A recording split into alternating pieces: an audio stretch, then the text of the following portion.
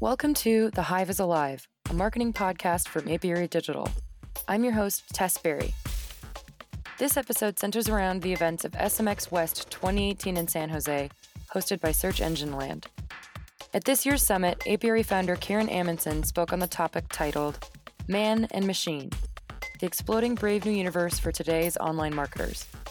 I'll let Karen give a little more explanation on what that means.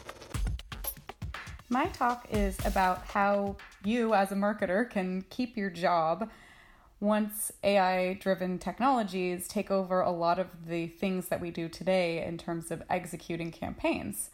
And my theory is that the role of marketers is to become decision agents. We have, as marketers, this incredible framework of skills, data, and tools, but we could take that same framework and apply it to helping to solve larger business decisions.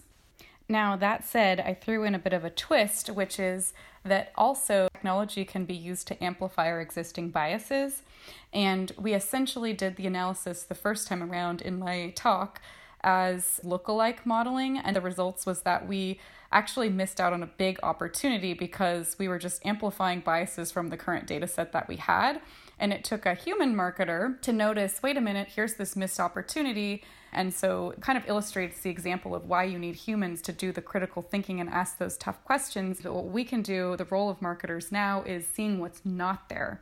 You know, what's the thing we're not doing? What's the strategy we're not taking? What's missing in the data? What's wrong with this analysis? In this episode, we will be hearing Karen prepare for the summit by interviewing forward-thinking marketers Ben Bauermeister and Ty Martin on their thoughts about automation. But first, Apiary team member Connor Witt also attended this year's summit to hear thoughts on automation from fellow marketers by asking some very specific questions. For this question, you will be answering whether this tweet came from a bot or not. The tweet is, "Feed the stomach and the body will sleep." I'm going to say that's a bot. It is, in fact, not a bot. That comes from famed musician John Mayer. I am here with Danielle, who will be answering whether this tweet comes from a bot or not. The tweet is, "Feed the stomach and the body will sleep." What do you think, Danielle? I'm going to say this tweet did not come from a bot. Danielle, you are correct. That comes from famed musician John Mayer. Very insightful. Thank you, John Mayer. Thank you, John Mayer. We'll hear some more from Connor and SMX attendees at the end of the episode. Now we will hear Karen in conversation with Ben Bauermeister. Hi, I'm Ben. I've been working with Karen for a while on Apiary. Sort of a serial entrepreneur. Half my time spent in big companies, half starting little bitty companies. And Ty Martin, an Apiary consultant. Sure. Yeah, well, I started with digital marketing as a teenager and then got agency experience after that and then went independent, working with companies from all different verticals to get more from digital advertising. So that's a little about me. What about, as we're guiding this process, examples of automation or technological advancements gone wrong? Yeah, so back in the early internet days, there was a photographic company that was doing one of the first web-based catalogs of images. And this was all put together, and they were going to roll it out to the board members. And they sent a link out and said, okay, board members, go and poke at it. You'll have fun. And one of the board members showed up the next day and was just appalled. He said, this is the most horrible thing in the world. And she, drilled into it and said, what happened? We've tested it. It seems to work pretty well. He had, in the search string, just put in the word content. He wanted to search for content, which makes very little sense, but content was a hip and buzzy word back then, 15 As years it is ago. today. As it kind of still is today. And that search word went against the meta tags for the image archive, and one of those meta tags was disturbing content. And so out of all the hundreds of thousands of images that they had cataloged, he got to see the most disturbing images of there, and they had tagged those that way so that they would not show up unless they were specifically searched for. So I thought that was great. And, it's just one of those things where you think about how you're approaching the problem, and then how a stranger to the environment is going to search for that same thing. So. Yeah, I mean, I can think of like an automation example just around email marketing. So I've done a variety of things related to that, trying to drum up business. So some of that is just trying to automate, the finding of the right prospects, how to contact them, like what's their email address, and then having, a series of drip emails that are personalized in just the right way, but also able to be sent to like a whole bunch of people. And sometimes I'll get emails, because other vendors are trying to sell me on stuff, where I'm like, oh man, I can't even believe you. If you get a list of company names, I mean, you can't just insert a field into your email template that's like company name and have it be like, hi, I was checking out the insert company name, website, because the company names usually are like Acme so-and-so, comma, LLC, or, like some way that no one who's actually in a conversation would refer to that company. You've done a ton of just cool product development. And do you kind of see ways where maybe we could plug in marketing earlier into the process of product development or product roadmap, or have you seen examples of that? Yeah, it's two sides of a coin for me. One is if you're doing innovative products, and one is if you're doing product extensions. If you are doing product extensions, it is all about knowing how your user uses that product, what they're interested in, where they expect the next iteration of it to go. So what are the parts of search marketing that allow us to identify that audience better? What are then, based on that search, the tenets of how you approach that market, approach that audience, that then makes it a more social endeavor? If you're coming up with something truly innovative and new, the best advice I got from a VP at one point was listen to what your colleagues and your potential customers have to say, but then weigh those comments completely independently and weigh them against your own vision. Don't give up on the thing that you're trying to achieve, and you'll come out with the right solution.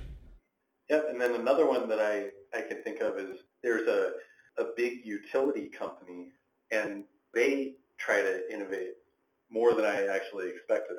So the way that they ended up doing this was by having us execute digital assets for like 8 or 10 different products that we thought could catch on or be useful. And then we just did the lean startup principle of just putting it out there and seeing how many leads we get. And it worked. I mean, it was clear that like 2 of these executions were things that, wow, people are actually looking for an app that solves this utility problem. So the question around like what will we do with the rest of our time if some of these things are automated is, I feel like we'll still spend a lot of time just administrating those things, configuring them, starting them and stopping them and viewing their output, that kind of a thing.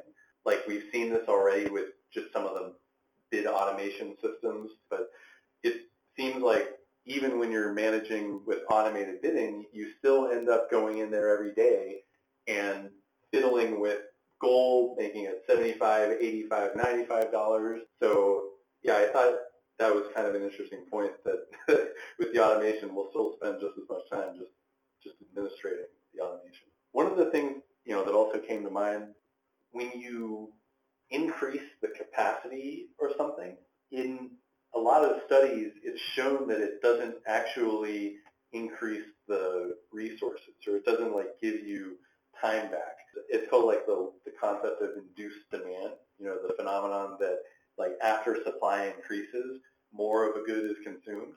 So in this case, it's, bandwidth that we're increasing, but instead of freeing up our time, the kind of paradox is that it can consume more of it. At the core of this for me, it has to be overall social tide raiser, meaning that this automation doesn't just free up some people to do less and engage with society more. It has to lift everybody up at that level. So if some jobs are lost because they were easy to automate jobs, I'm happy to see those jobs go if there is an ample and ready replacement set of work for the people that used to do that task. If we use this new technology to create a further divide between the rich and the impoverished, I don't think we've taken any step forward. Thank you to Ben Bauermeister and Ty Martin for talking with us. For a copy of Karen's slides from the SMX talk, email us at podcast@apiarydigital.com.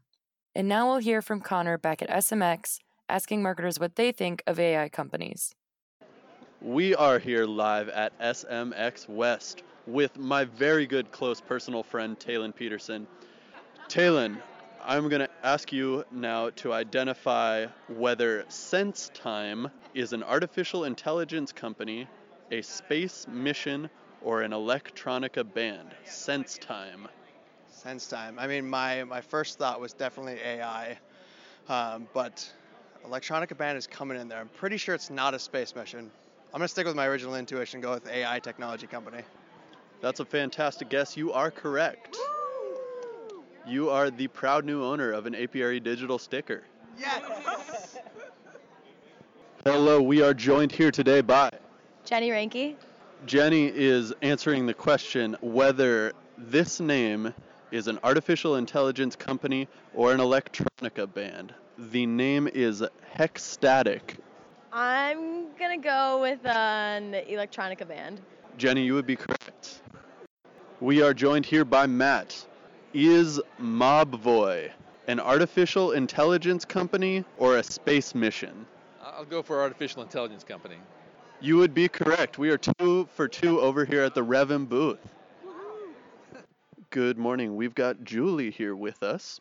Hi, I'm Julie Pitt. So our question for you today, is this name an AI company or an electronica band? The name is Subfocus. That is an electronica band. You are correct. I have actually heard of Subfocus and Oh, wow. listened to their music. We are live with Justin, who will be answering the question of whether Deep Sentinel is an artificial intelligence company, a space mission, or an electronica band. Justin, what do you think? I'm going with electronica band. Electronica band is incorrect. What we have there is an artificial intelligence company. I wish you all the best next time. Thank you. Thank you for joining us. Please feel free to follow up with thoughts or questions by emailing us at podcast@apiarydigital.com, follow and tweet us at apiarydigital, and subscribe to our show. The Hive Is Alive is produced by Apiary Digital Media Collective. Editing help from Holly Hilton. Produced by Miguel Bravo, Tess Berry, and Karen Amundson. And we will see you around the water cooler.